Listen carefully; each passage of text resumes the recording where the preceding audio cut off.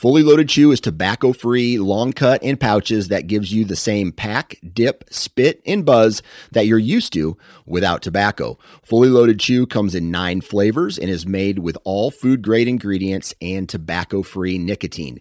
To give us a try, head on over to fullyloadedchew.com for a $1 can of chew with free shipping when you enter the code OUTDOOR1, OUTDOOR, and the number 1. For more information on our product line, visit fullyloadedchew.com. The Houndsman XP podcast is fueled by Joy Dog Food. Joy Dog Food has a rich tradition of supporting the houndsmen of America. Founded in 1945, Joy is proud of its history and the relationship it has built with the American houndsman. And in 76 years, there's never been a recall. Made with 100% American-made high-quality ingredients, Joy Dog Food has one of the highest calorie-dense formulas on the market. For 76 years, this made-in-America product has kept hunting dogs in the field day after day, season after season. And when we say made in America, Joy has a long track record of fighting for American freedoms by being on the front lines against the animal rights movement and their extremist tactics. Joy will fuel your hounds and fight for your freedoms, fueled by Joy.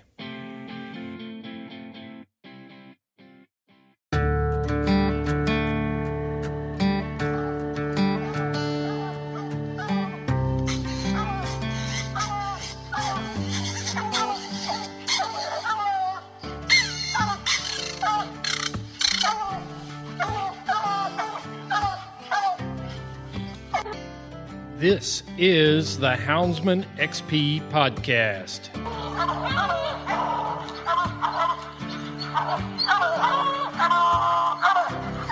Good dog, get that bear. Get that bear in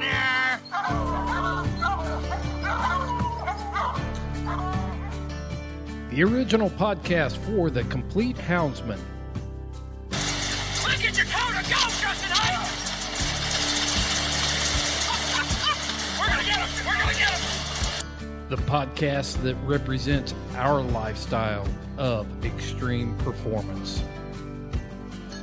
Get up there. Get him. Get him. Yeah, good boy. Good boy, Ranger. Uniting houndsmen across the globe, from east to west, north to south. You know, if you're going to catch a cat or a lion, you know, you have to have teamwork. We take you to the wildest places on earth. Yeah, so how many days a week you spend in that? As much as I can, to be honest with you. Anytime that I get, I'm out there. Join us for every heart-pounding adventure on Houndsman XP. I'll tell you like I tell everyone else, I'm going to hunt whether you're here or not, so you might as well be here.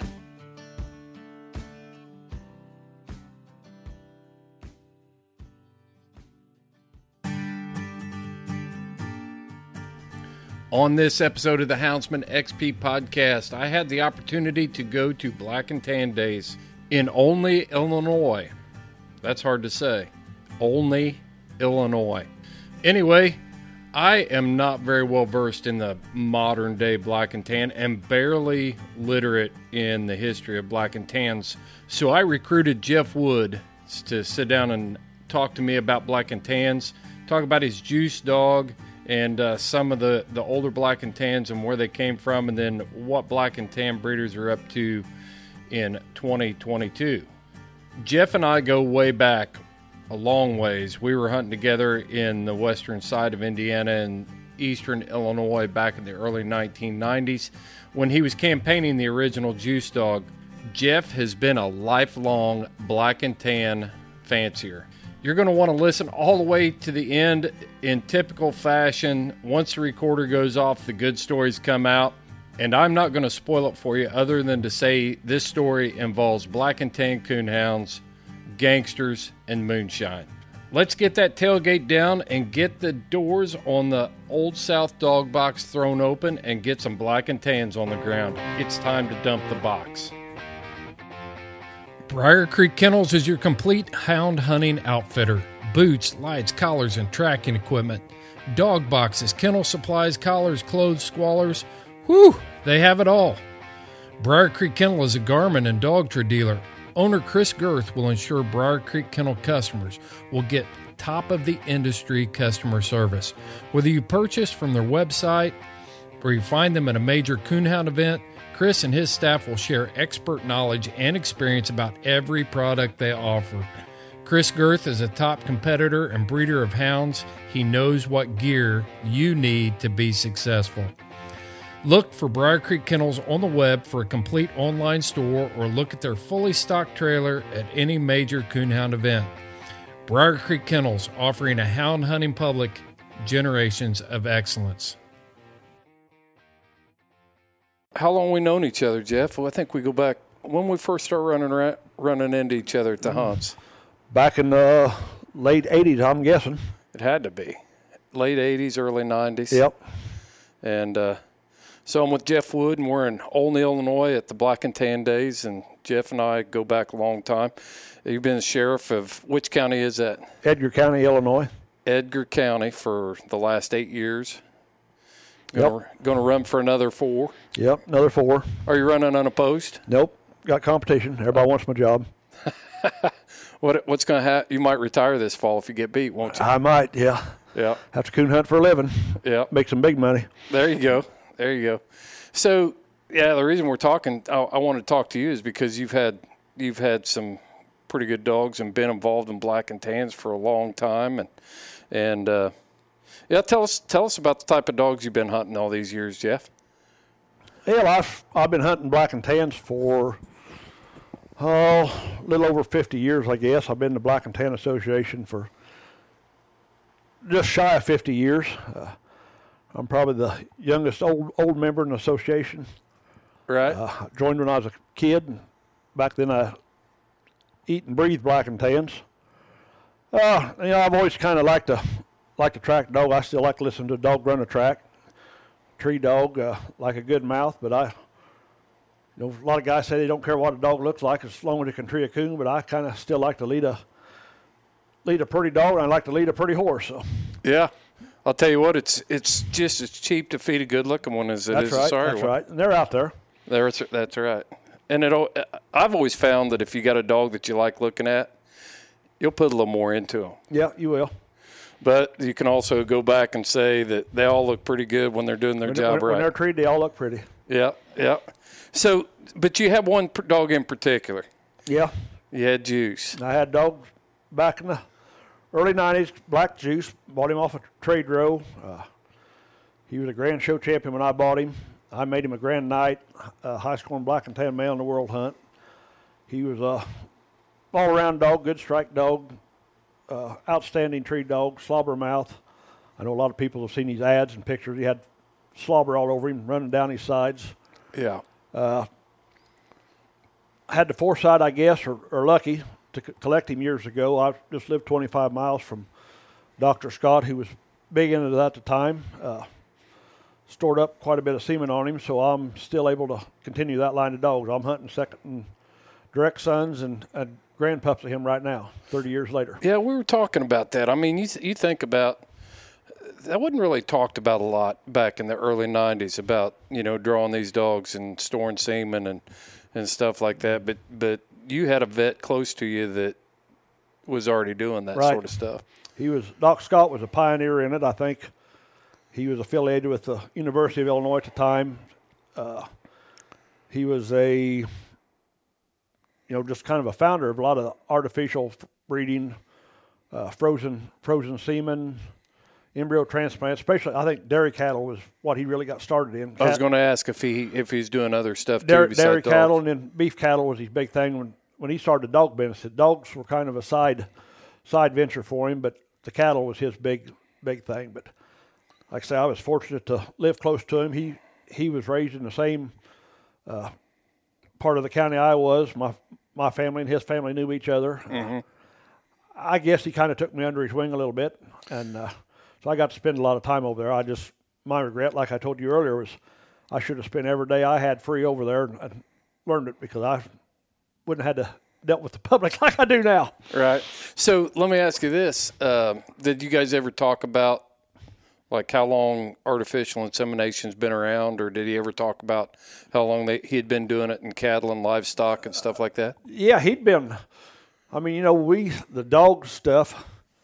I think Spring Creek Rock and of course Steve Kenny that had the Walker dogs. He bought all the Spring Creek Rock semen back in them days. He done a lot of business with Doc Scott.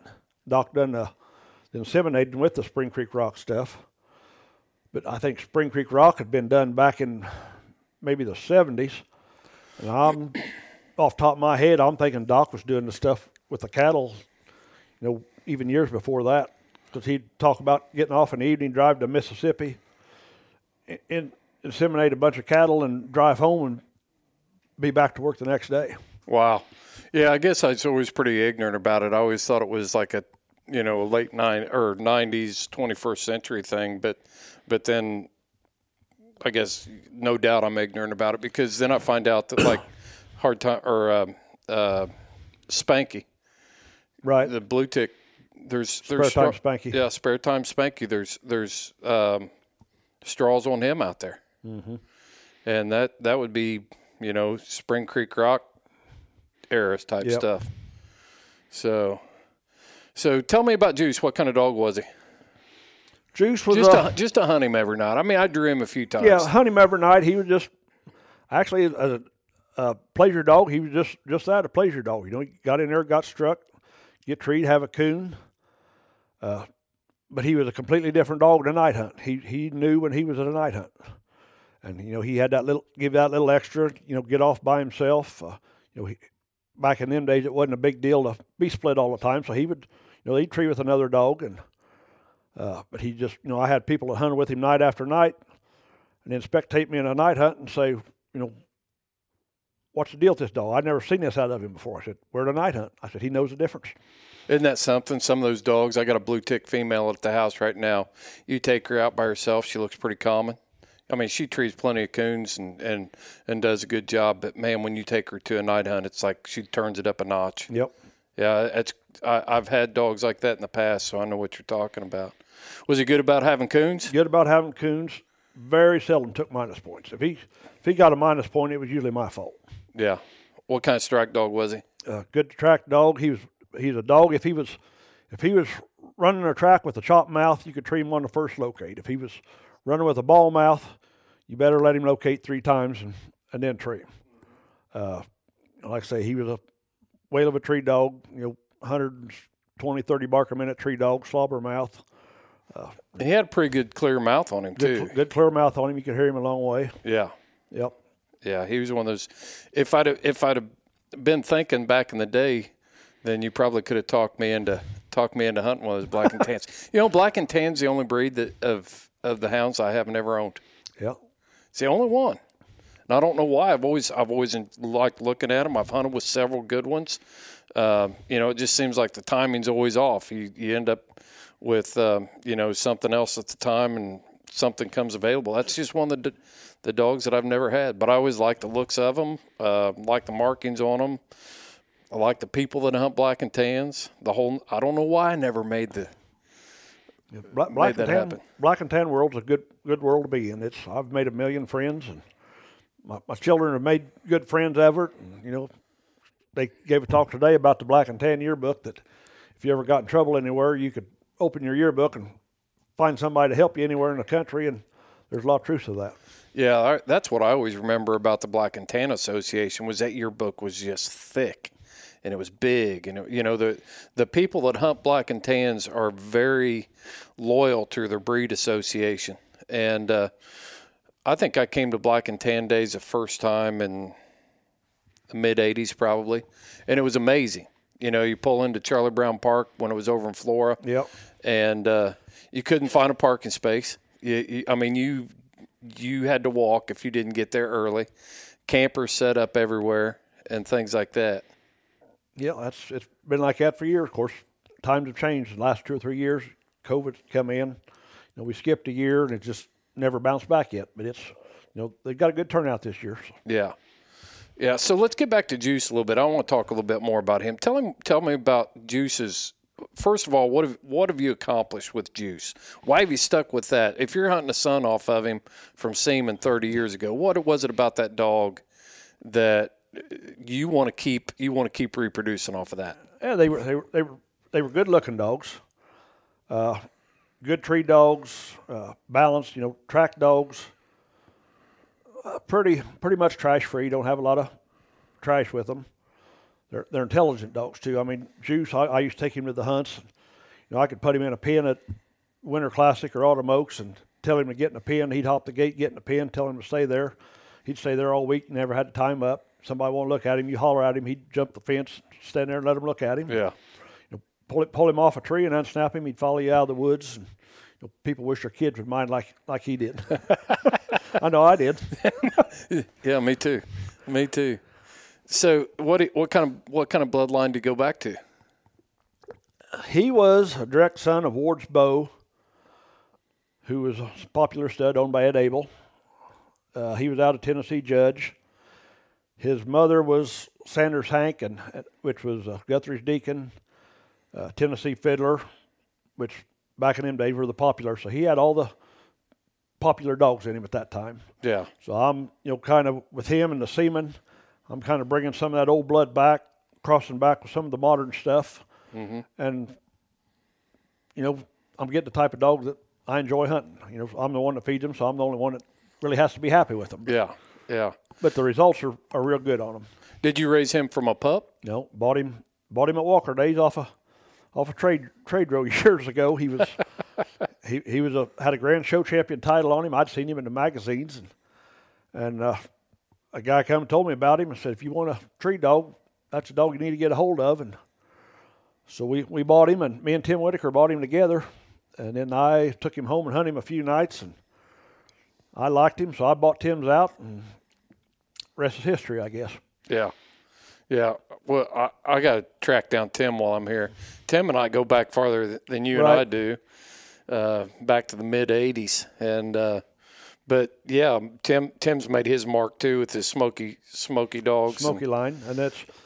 And since that time, talking about the smoky line, I kind of fizzled out of hunting there for 3 or 4 years with my son and stuff. He wanted to get hunting, so I took the Smoky 3 dog that Tim had and just hunted him for a while. Then Tim decided he wanted to sell him, so I bought him and raised a couple of litters. So I've kind of incorporated the Smoky line of dogs into my dogs too. So about everything I've got's got the Juice line, the Smoky line. I've got some of the modern stuff, the Batman line of dogs. So which one of those Smoky dogs was monkey-faced?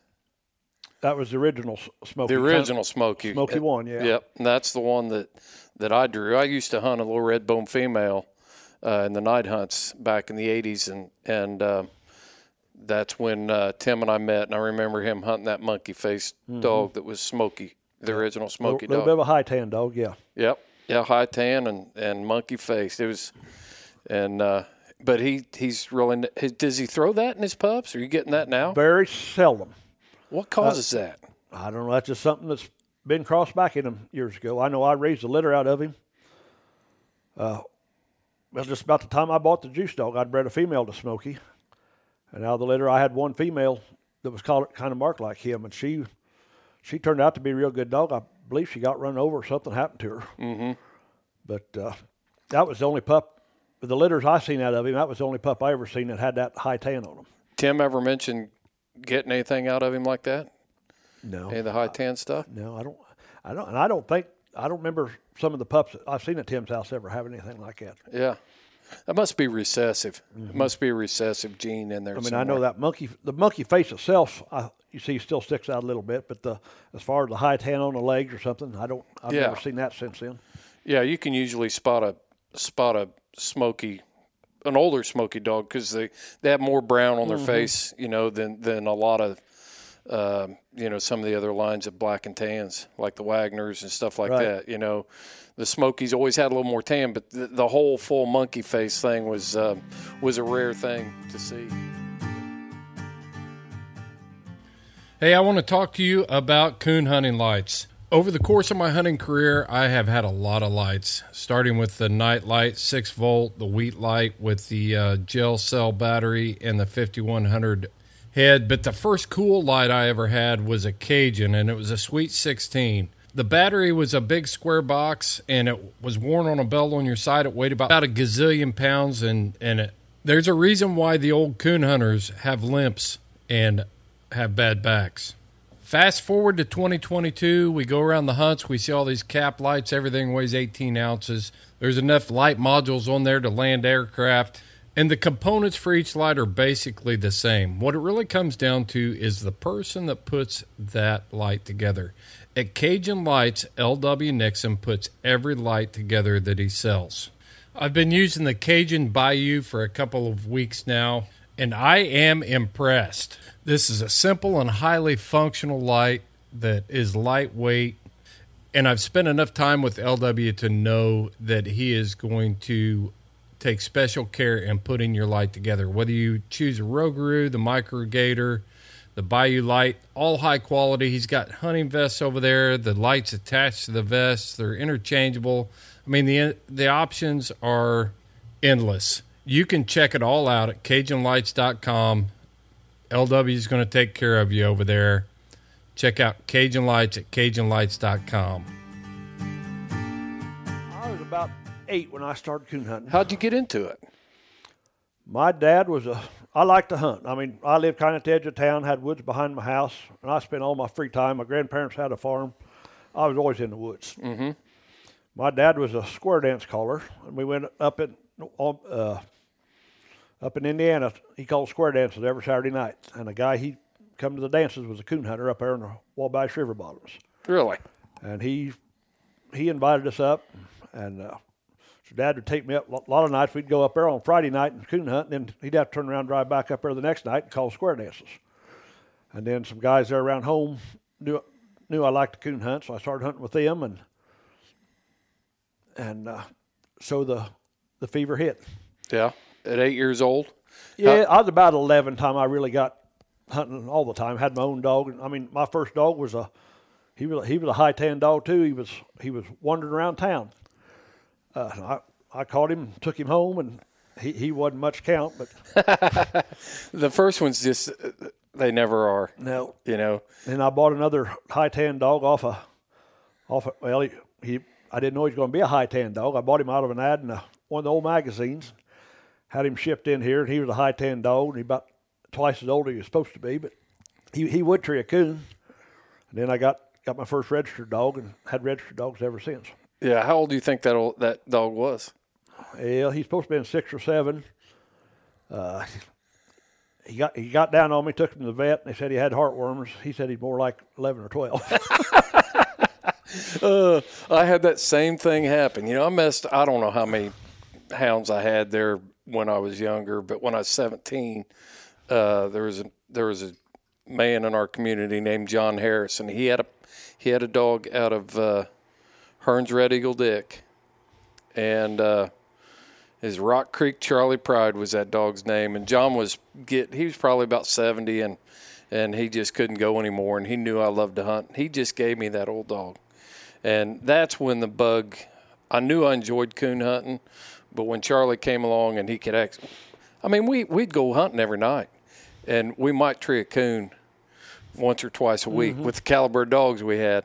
And I still remember the first night I turned him loose as Frosty, and I met a buddy of mine out of woods. He was already there. He already had his old Queenie dog in there running the track, and I cut Charlie into her, and he went in there and struck a track and went on past and got treed and had a coon.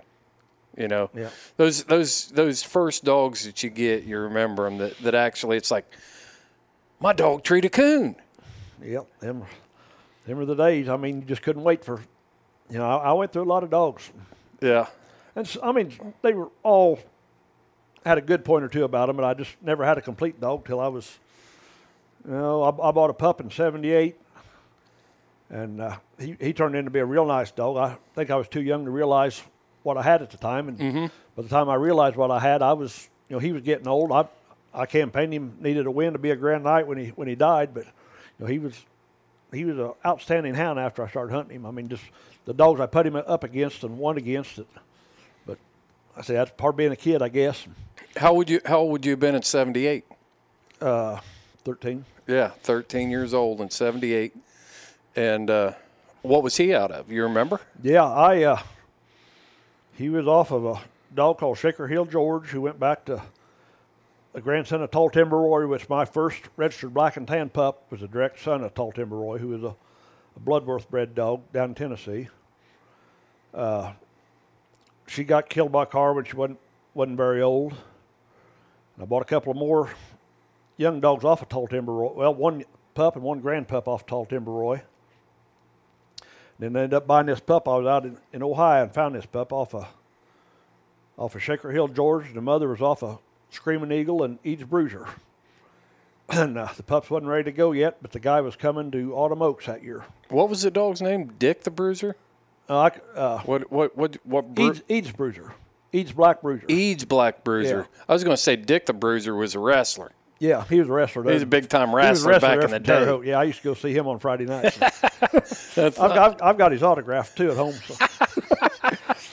That's funny. No, I really do have his autograph. I believe it.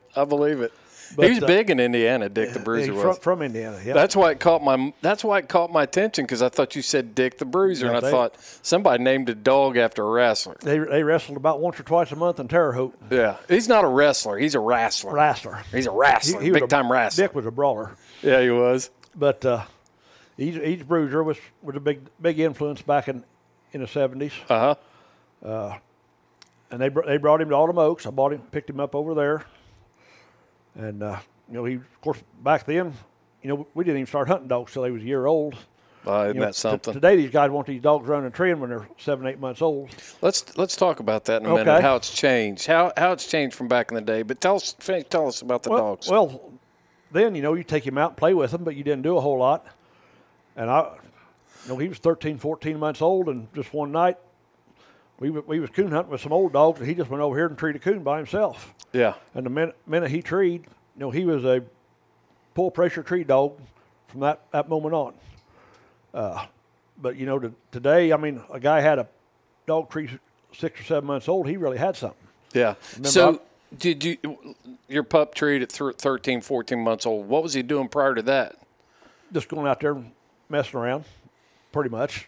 And it's just like that night the light bulb came on. He just walked over the hill down there in the woods, started treeing. The other dogs were out hunting, and he had a slick tree, but he treed. I was going to ask you if he had a coon. And we turned him loose again, and he treed with the old dogs the next tree. I climbed a tree as an old wild cherry tree in a fence row, and I shook the coon out. And he never looked back.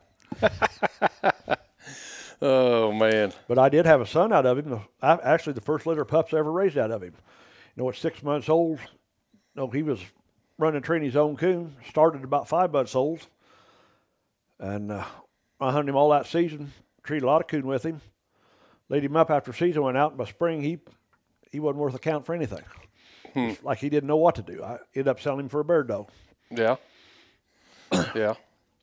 So what do you think the differences are? I mean, back in the day, like the time when we're talking about 70s and 80s, you could go to a night hunt and there would be blue ticks and black and tans and red bones. I mean, all the colors were there. They were all present. And the hunts were full. The bench shows were full. Yeah. Every breed represented. Yeah. I mean, it wasn't uncommon. I mean, what you go to a club hunt and there'd be a bench show, and the bench show would last 2 hours. Mm-hmm. You might have 40 or 50 entries in the bench show. Yep. Classes for each one of the breeds. Yep. All 6 breeds would be there. Mm-hmm. Best male and best female show, there'd be 6 dogs up there. Yeah. Yeah. And then the night hunts would have... The night hunts were 50, 60 dogs a hunt. I was getting ready to say 60. RQ would be 120 or 30 dogs a hunt. Yeah, buddy. Yep, for sure. How do you think it was different back then than it is now? Just dogs were different. Of course, back then the dogs packed. Mm-hmm. I mean, you didn't talk a lot because when dogs barked, you kind of had to listen because it was a race to see who get first tree. I mean, and it's funny, you look at the ads back then. Old so-and-so made a night champion with 2 firsts and a 7th or 8th or 9th. Yeah. And now they're 3 firsts or 2 firsts and a second. Now, of course, now they're just cast wins. Right. But even just a few years ago when they were the old format, 2 2 first, a second, first and 2 seconds. And then some of them dogs make night champion.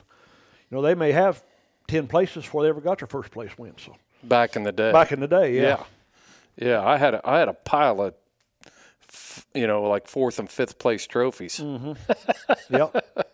Chasing it. And the hunts, you know, they gave full set of trophies, Yeah. first through 10th. And I wish I still had all my old trophies. Have you still got yours? I've got a few.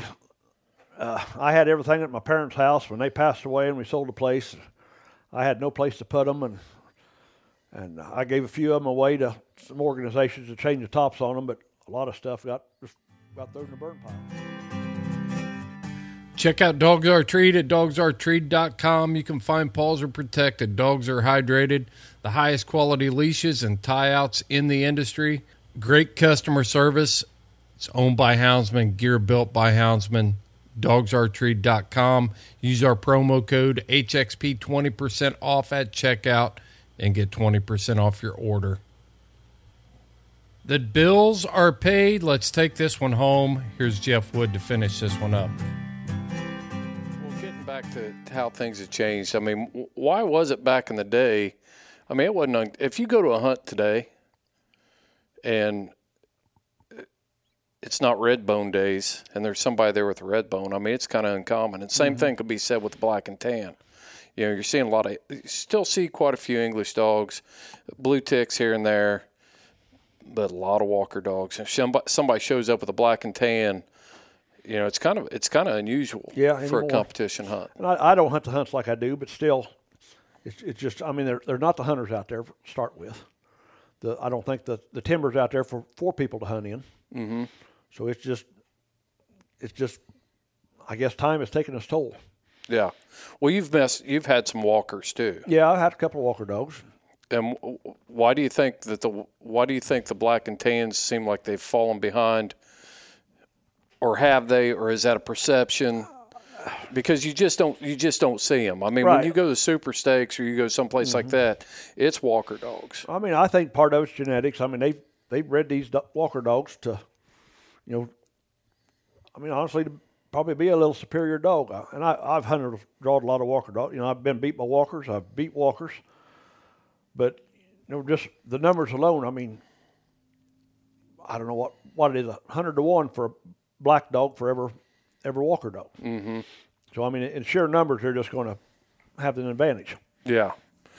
I always felt like that the walker guys were a little more in tune with, they did, and I'm talking about, I mean, I'm sitting here wearing a plot shirt for crying out loud, so, but, you know, it's one of those deals where the walker guys were more in tune with breeding to fit that scorecard. And, exactly. And those they bred winners. for a competition dog. Yeah. I mean, if you go over here and talk to these people at Black and Tan Days this weekend, you know, a lot of them guys, Black and Tan Days is the only hunt they'll hunt all year. Mm-hmm. They won't be at another hunt. They coon hunt. They're pleasure hunters. Where you go to walker days, them guys, you know, they were at a hunt last week. They'll be at a hunt next week. They'll be hunting the week after that. They're running for truck tickets. Yeah, them dogs are, you know, they're making them for the scorecard. Right. Yeah, it's just, and so when you take that into consideration, I mean, it's easier to find a dog that can compete at that level. And now, if you can find one that's black and tan, then you really got something. Mm-hmm. I mean, you make a big splash quick. Yep. So that's kind of, you know, we had that big country dog. Right. And that's what set him apart. It's like, where did this dog come from? And just because he was a different color, it was kind of like, holy crap, there's something besides a, you know, tricolored walker dog that's doing something. And the same thing would happen with a red bone or a black and tan. But it's always been my experience, I think, what I've seen is, and I don't fault them for it, because I'm a traditional type guy. You know, I like the old time stuff. I like tradition and things like that. And some of these old time black and tan breeders just won't move out. They don't care what anybody else is doing. This is what we like. This is what we want to hunt, and we're going to keep doing it. I mean, some of the guys are hunting the same type of dog today they hunted 30 years ago. Mm-hmm. No faster, no slower. You know, start the same, but that's what they're happy with. And like I say, they're the one to feed them. So, Well, you mentioned, you're breeding on Juice. right. That dog was 30 years ago. So how are his pups competing in today's world? Are they competitive, or are they being competition hunted? I'm just, the male dog I've got right now is the first one I don't raise a lot of pups out of him, but yeah, he's, I just started him. I need one more win to be a night champion, but he's been bred a little bit. He's got some Batman in him, so he's got that little bit more of an independent streak that modern dogs are, get by themselves. And I've got she's not really a sister. She's the same breeding, just flip-flop. She's juice breeding, and she's out of Batman with juice breeding on the bottom side. We've been real successful with her the last couple of years. I don't know what she's anything super, but she's a coon treer. She gets by herself, and when she's on, she's on. She's pretty tough to beat, but she gets by herself and trees a lot of coons. And she was a Purina Black and Tan winner this year. She won high scoring female to Autumn Oaks 2 years ago. Got in the top 100 at the World Hunt last year, but she can be competitive with anything out there, I believe. Yeah. Well, you never did tell. I think I cut you off and switched direction before you told us what all you've won with the old Juice dog. Yeah. And I didn't win a lot of big hunts. Some Illinois State hunt. He was high scoring Black and Tan at the World Hunt in '92. Governor's Cup. I just never pushed him into big hunts, probably like I should have. Mm-hmm. But is he a Hall of Fame dog in the Black and Tan Association? No, not yet. We were just talking about that the other day, and they've changed the parameters for that. So I don't know. I think I'm going to get him nominated or something next year. I mean, he sired a little over 400 pups, I think. I don't remember what his records are off the top of my head, but there's a lot of your dogs you see out there today. If you go back far enough, he's in their pedigrees. Yeah, some of the top dogs. Because I'll still look at those pedigrees and stuff, and I'll see that Juice dog, and I know right where it came from. Yeah. How many generations? I wonder how many generations that would be if it was 30 years ago. They'd probably still be showing up in some of those 6 and 7 generations if it was just. Yeah, he's still. I mean, there's still a few dogs. Somebody will advertise a dog, and I'll see a dog maybe back in his 3rd generation. I'll say, well, I know that's a grandpup of him, or great grandpup of him. So, of course, I'm kind of a student of pedigrees anyhow. So yeah. I love pedigrees. Why do you? Okay, let's just talk about that, because this podcast goes out all over the world. We've got people in the West that don't keep pedigrees on their dogs. They don't register stuff. Why do you study pedigrees? That's a good topic. I just think pedigree's an influence. And don't get me wrong, there's great dogs that got terrible pedigrees. Don't even know what their pedigree is. And there's terrible dogs that got great pedigrees. Exactly. But a pedigree is a foundation. This whole dog breeding business is a crapshoot, in my opinion. Yeah. But you've got to start somewhere. And if you've got a dog with ability that's got the pedigree to behind it, same way in the horse business. We're in the horses too. I'm same way in the horses. And when I was single, and even with my wife now. I mean, she come home and there's pedigree scattered all over the house. Yeah. And I'm, this dog to this dog. So you're like a pedigree junkie on horses and dogs, Black and Tans. I've got all the horse books. I've got all the dog books. I've got a picture of that dog, or I've got a picture of that horse. Yeah. Yeah. So what do you think? You started to touch on it there. It's a foundation. So as a breeder, how do you use pedigrees to choose crosses and things like that? Well, like some of the dogs I've got now, they've got solid pedigrees. I know. I just seen a dog advertised the other day. Somebody put an ad on him on one of the dog sites. I knew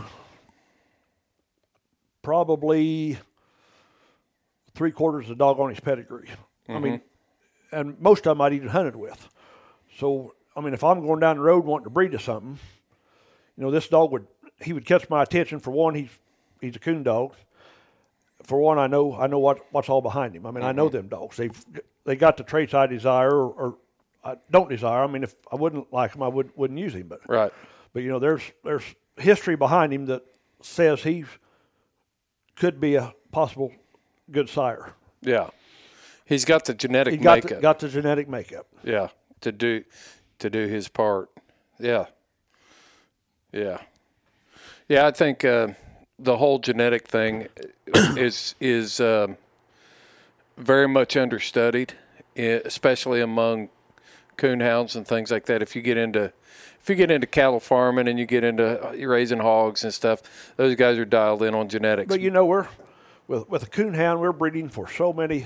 Exactly. If you're breeding a cow, you're breeding for milk production, or you're breeding a beef cow for beef. How much meat you can pack on the bone. Or show cow for hair or whatever you want. Yeah. Horses are the same way. You're breeding for speed. Draft horse, you're wanting size. Quarter horse, you're wanting either a head set or a to-be cow or something. We're breeding these coon dogs. They got to look a certain way. They've got to run a track a certain way. They've got to tree a certain way. They've got to hunt with other dogs or hunt by themselves. And we're trying to throw so much stuff into one animal. I think it's more demanding than. I raised retrievers for several years. What I did with those retrievers, they were never out of pocket. They were under my supervision the entire time. And I guess you could say the same thing about hounds to a certain extent, but they're not. We've got Garmins and we've got e-collars and we got that sort of stuff. That dog's still a mile away doing something. Exactly. He's still a mile away, and that is what makes it so difficult to come up with, 10 out of 10 of a litter turning out to be top coon dogs, or consistently doing it. And the people that can do it just absolutely amaze me. Mm-hmm. Yeah, some people's got a gift for certain dogs. I mean, they could take anything and make a dog out of it. I've got to have a little bit of talent in them to bring it out, I guess. I was just talking about this the other day. We were having this discussion about the last several years. I've had a pretty high success rate with pups that I keep and raise, turn out to be, good to above average coon treeing dogs. But I think what it is I just finally learned what I liked, and I recognized what I can work with, so I take the easy route. Right. I stay away from that dog that I've had that maybe I don't know about, and I look for those traits in those pups that I do like. And so it helps me be a better trainer when I know what I like and when I've done it enough and you can see, hey, I can work with that. I can work with that. There's some things that I see and it's just like, I'm not going to work with that. I won't do it. Yep. Sometimes it's just stuff I don't like in a dog. And there's a spot, whether it's looks or something they do in the woods one night or something, I'm done. It's time for them to go somewhere else to. For me, you know what it is for a lot of it is for me? Kennel manners. Yeah. If I've never liked a dog that paces as I'd call them turd grinders, that just can't stand still, can't just chill out in the kennel. If it's barking or it's pacing or anything like that. I had a pup here that I just got rid of. Super potential. I mean, this little pup took a bear track and ran a bear track and bayed with the older dogs at 6 months old. He was a hunting machine. I'd turn him loose around the house, and he'd be gone. I mean, he was not staying around the house. Like, he got me in trouble with the neighbors. But and I'm talking a mile and a half away. My neighbors up there Right. would get pictures of him on the trail cam at 5 and 6 months old. And but the little idiot, he was staying inside his doghouse, and he was pissing in his doghouse. And the only thing I can figure is I had a male dog right next to him, so he was kind of intimidated dominance-wise. And first time it happened, it was this past winter. I walk out there, and it's like, man, is that doghouse leaking? And I fixed up the doghouse, and I tarped it because I didn't have another doghouse to put on there, so I tarped it and went back out a week or so later, and that doghouse was actually had urine standing in it. And I thought, well, you got to be kidding me. Mm-hmm. That's after I cleaned it out, and I thought, that's a deal breaker. And I ended up, a guy contacted me. He's like, hey, you know where there's just a pup like this? And I said, or bred a certain way. He said, just so happened I have one. And I told him exactly what he was doing. He says, what do you want for him? I said, if you want him, you can come and get him because he's not going to stay here. There's just certain things that are deal breakers for me. And I've got a female. She's not like that, but just in the kennel. And I think she got that little extra, and that's the only thing right now saving her. She just, I mean, she's not crazy, but she got a habit or two that I just kind of hits me wrong. But like I say, we're working through it. I mean, she could be worse. I've had worse. There's a dog I had, talking about dogs in the kennel, and here a few years ago was outstanding dog. But he was, his just back and forth, and it just drove me crazy. Mm-hmm. And I had him for another guy, and I just couldn't handle it. He could have been a winning sucker, I think. Well, the guy that got this pup for me, he's sending me videos of this old dude out there training coons by himself, rolling in there, big locates, and just blowing it down. Yep. I asked him, I said, hey, have you had this problem? He's like, nope, haven't had any issues, and those are the ones that I used to sit back and I'd be like, man, I wish I'd have kept that dog. But now anymore, I'm just like, he's in a better place. Yep, that's exactly right. He is in a better place. Yep. No regrets. No regrets. Well, hey, tell me about I want to talk about you working for Bill Boatman. Okay. First, tell everybody who Bill Boatman is, because there's going to be some people who are listening a lot of guys that don't know. When I was a kid and started hunting, the Bill Boatman catalog was like your Christmas wish book. Yeah. Come in the mail, I don't know, 2 or 3 times a year out in Bainbridge, Ohio. So Bill Boatman was a dog supply guy. He was also a big black and tan breeder. Run full-page ads in the magazines every month. Always stood 2 or 3 stud dogs. So he had a stud dog called Screaming Eagle. And we had a female coming heat. Wanted to breed to him. So we went out there and took her out there on Saturday, I believe. Me and my dad and a neighbor.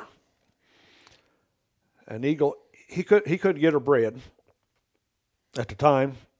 The guy said, well, if you want to leave her here, we'll try to get her bred. So I wanted to go hunting out there, and in Ohio you couldn't hunt on Sunday nights at that time. And Junior Ralston was the kennel manager, and he was from Terre Haute, which is just where you worked at, just across the state line from me. And he told my dad if I wanted to stay out there for a couple of weeks, he'd bring me home because he had to come back to Terre Haute. He agreed to let me stay out there. So I was 12 years old at the time. I spent 2 weeks out there, helped take care of dogs. Got a coon hunt every Hang on night. a second. You were 12 years old at the time. 12 years old. You rode out there with your dad. Yeah, my dad and my neighbor took me out there. Okay. Or not my neighbor, but the guy we hunted with. So when your dad showed up at home without you, what did your mom say? Well, luckily we called her before he left me out there. Okay, we had to get her permission. All right, I got now, you. I don't want everybody out there thinking I'm a mommy's boy, because I'm not. But anyhow, he left me some money to buy a pair of pants and a shirt. And Mom sent me a care package, and I survived the 2 weeks. And so that's where I bought that buck dog out there years ago when I've seen him out there at a guy's house. And then, so the following summer when I was 13, they asked me if I wanted to come out there and spend the summer. So what'd you do? What'd you do that 2 weeks you were out there? I just, that first 2 weeks, I just kind of loafed. I helped with pups, and I helped feed dogs. And we coon hunted at night, done just everything around there. Uh-huh. So the next year, I spent the whole summer out there and basically worked out there. I mean, I cleaned kennels, fed dogs, fed pups. We'd have 10, 12 litters of pups at a time out there. Just, of course, people come in, you'd answer the phone in the office if somebody called, and you always had people stopping in there to go hunting, and I'd take them hunting. And so I got a lot of contacts out there when I was, of course, like I say, I'm a pedigree nut, and they had files of pedigrees out there. What were some of the dogs that Bill had out there when you were there? At that time, let's see, the Eads Black Bruiser dog I talked about. Yep. he had him. He'd passed away since then, but at that time he had Screaming Eagles, belonged to W.L. Davis from Virginia. He had a dog called Midnight Trouble, belonged to Sutton up in northern Illinois. He was a Wagner bred dog. Had a dog called Trump III from Ohio. He was a Wagner bred dog. These are black and tan dogs. These are all black and tans, Yep. yeah. Night Riders Beretta, he was a Wagner bred, Bloodworth bred dog. He'd been a national Grand Show champion a couple of years before that. Big time bear dog. Mm-hmm. What else did they have in it? Had a dog called Sounder. Davis's Black Powder, they had him. They just lost Cypress Creek Jim.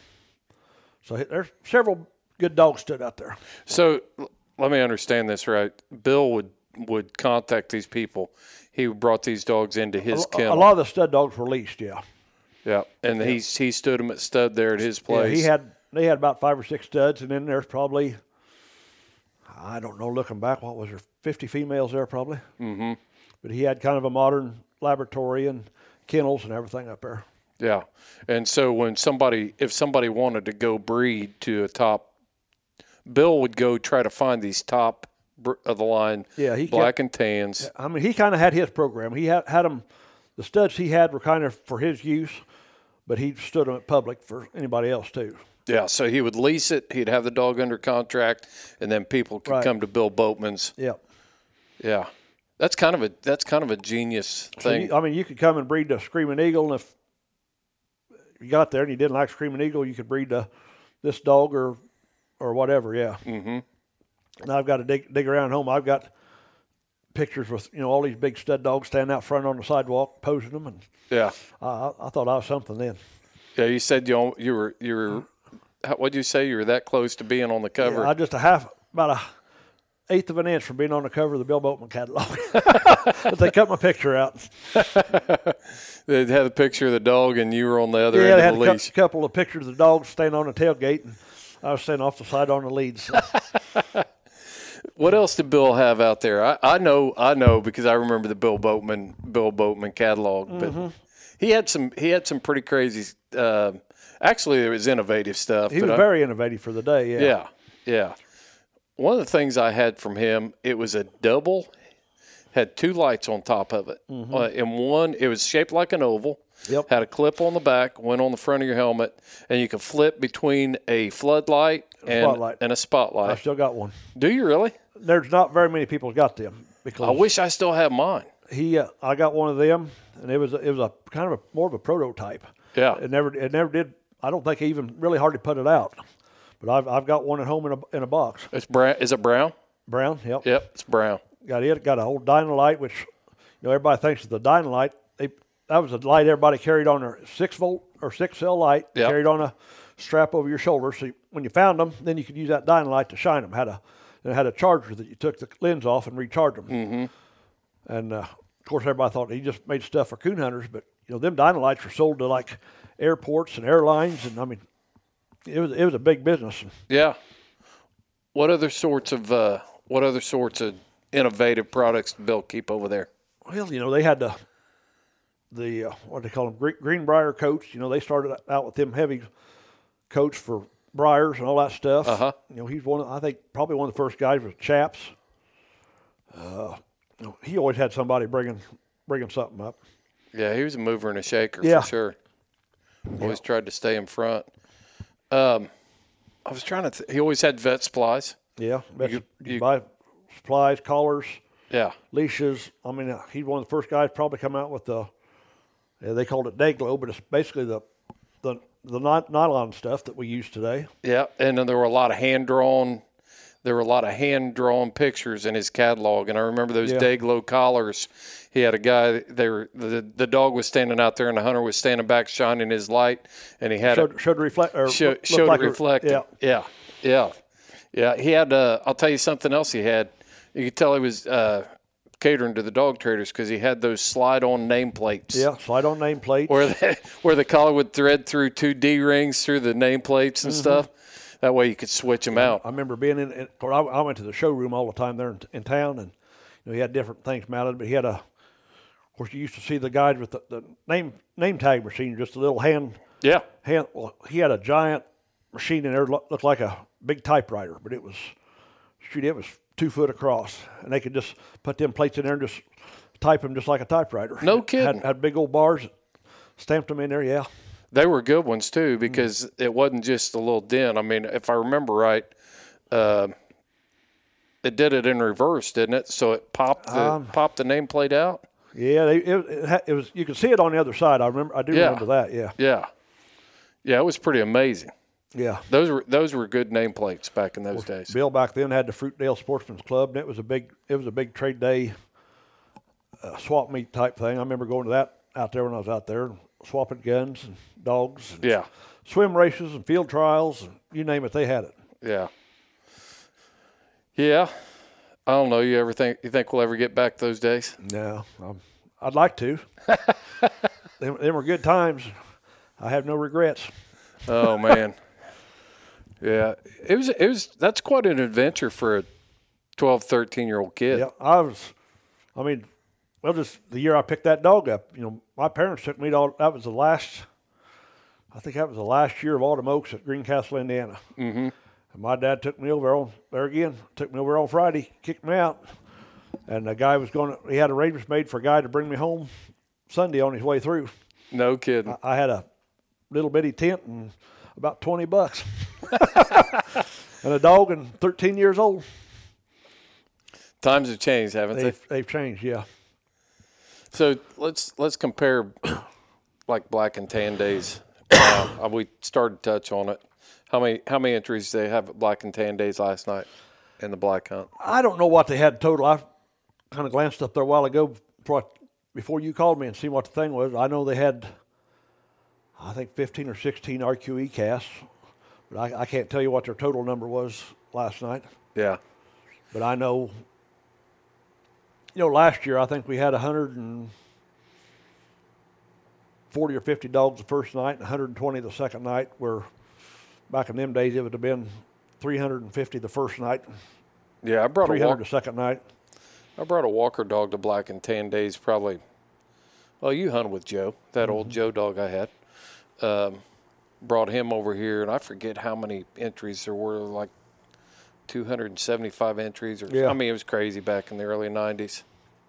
How many entries there would even be. the all black and tan hunt back in the days was, 200, 250 dogs just for the all black, just a big get together hunt. Yeah, yeah. Which was why everybody come to black and tan days. Yep, that's right. Does it still start? Used to people start rolling in on Monday, and guys would just hunt and fellowship and eat and tell little stories all week long. Yeah, there's still a couple of guys come early. I was here Wednesday. There were maybe 40 people here Wednesday night when I first got here. But they had the Champions Classic hunt, which has just been added the last few years. But there wasn't very many outside people in here yet. Yeah. Back in the day, though, man, but if you came on Wednesday, there were already several hundred people on the grounds. Vendors were already open. Yeah. It was. I always call it. I felt like the biggest event of the year for just people that came together. It wasn't really. You weren't competing all week. It was just it was like a big family reunion. It was a family reunion. Yeah, exactly. Yeah. Yeah. Well, Jeff, what else? We missed anything? Well, I think we've covered a lot. I think we have too. I appreciate it, man. Yeah, I'm glad you gave me a shout. Like I say, I picked up that phone. I thought, who's this? Yeah, I had to sneak attack you. I called you on Andy Canada's phone. Called me on Andy's phone. And yeah. I figured it was him, and yeah, I'm glad you did. Yeah, yeah. We'll have to go try to find Tim Whitaker. Yeah. Get him Good on luck. here. Yeah, yeah. Well, Jeff, we appreciate you sitting down. I think everybody's going to enjoy the walk down memory lane. I mean, thinking about working for Bill Boatman and still breeding off the old juice dog. That's pretty amazing stuff, man. Yeah, it's been a fun ride. Yeah. And you're not, how old are you, 56? Just turned 57. 57. So you're still a young man. Yeah, yeah. Yeah, you're in good shape. Good shape still. Yep. Still get through the woods good? Yeah. Yeah. Can't hear worth a lick. Can't hear, can't see, but. Well, Jeff, until next time, buddy, you follow your hound. Remember in the pre-roll where I mentioned a story about black and tans, gangsters, and moonshine? Here it is. All right, we the best conversations always happen when the microphone's off. You're good. Okay. We'll catch this. You got to tell me. You got to tell this story about the movie.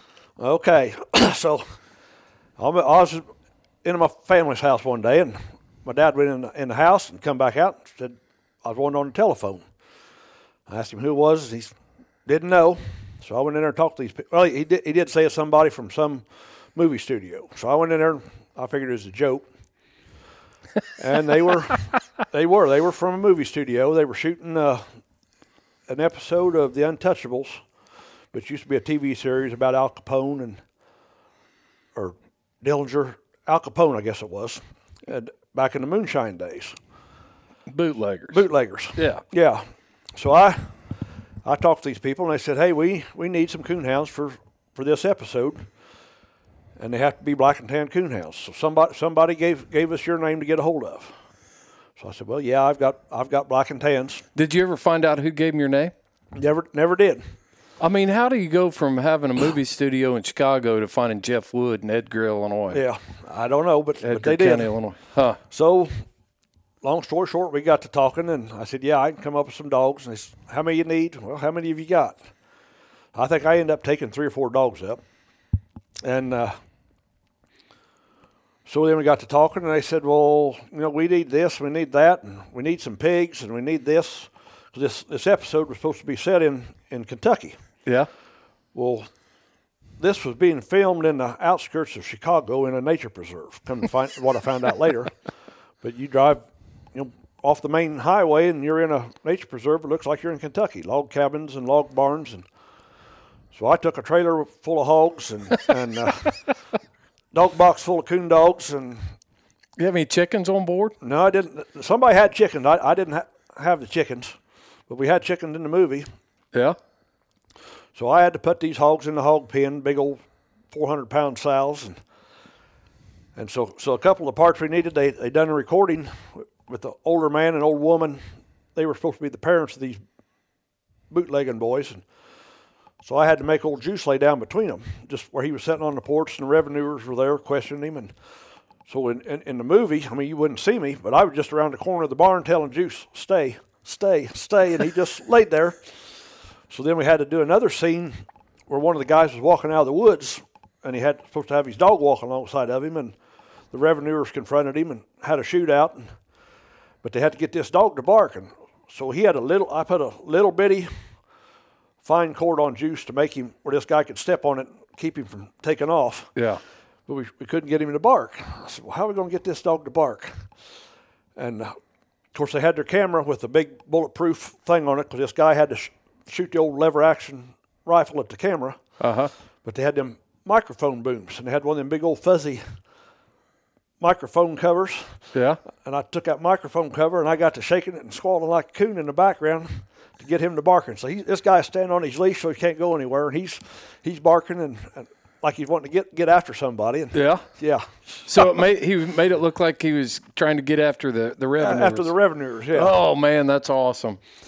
And we were, like I say, it looked like it was Kentucky, and I think I spent 2 days up there.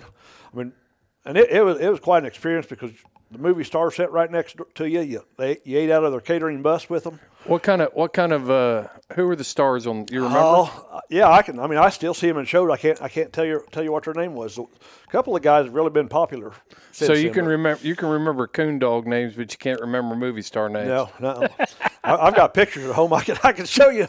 I see him in a movie. I say, hey, I was ate with that guy, or I was one of the guys in that movie. But yeah, I can't remember. I can't tell you what their name is right offhand. Like I say, a couple of them were pretty popular later on. See, that's something I didn't know. I didn't know Juice was a movie star. Yeah, he got about a split second. But yeah. It's funny because we filmed quite a bit of time actual filming, and for maybe 5 seconds is all he was. I used to have the video there at home somewhere. I'd like to see that. Just put it in context. That's pretty cool. I'm glad I turned the recorder back on for that one, Jeff. Yeah. We're going to have to put this in the bonus segment. That was one of my first and only trips to Chicago. I don't blame you there. We could record another podcast about hauling dogs through Chicago on my end. But all right, man, that'll do it. All right, good enough. Thanks, Jeff. And that will do it for this episode of the Houndsman XP podcast. Thank you for tuning in and listening, spending your time with us here on the Houndsman XP Podcast Network. Big announcement Wednesday, this coming Wednesday, May 18th. Heath Hyatt is rolling out his own show. It's going to be good. You're going to be surprised at the material he's going to cover and how deep he's going to go into training issues and just being a better houndsman. You're going to love it. Make sure you're checking us out over on the Apple Podcast platform. Leave us a review. Leave us a rating. We love you. Thanks for tuning in. And now you follow your hounds, and I'll follow mine.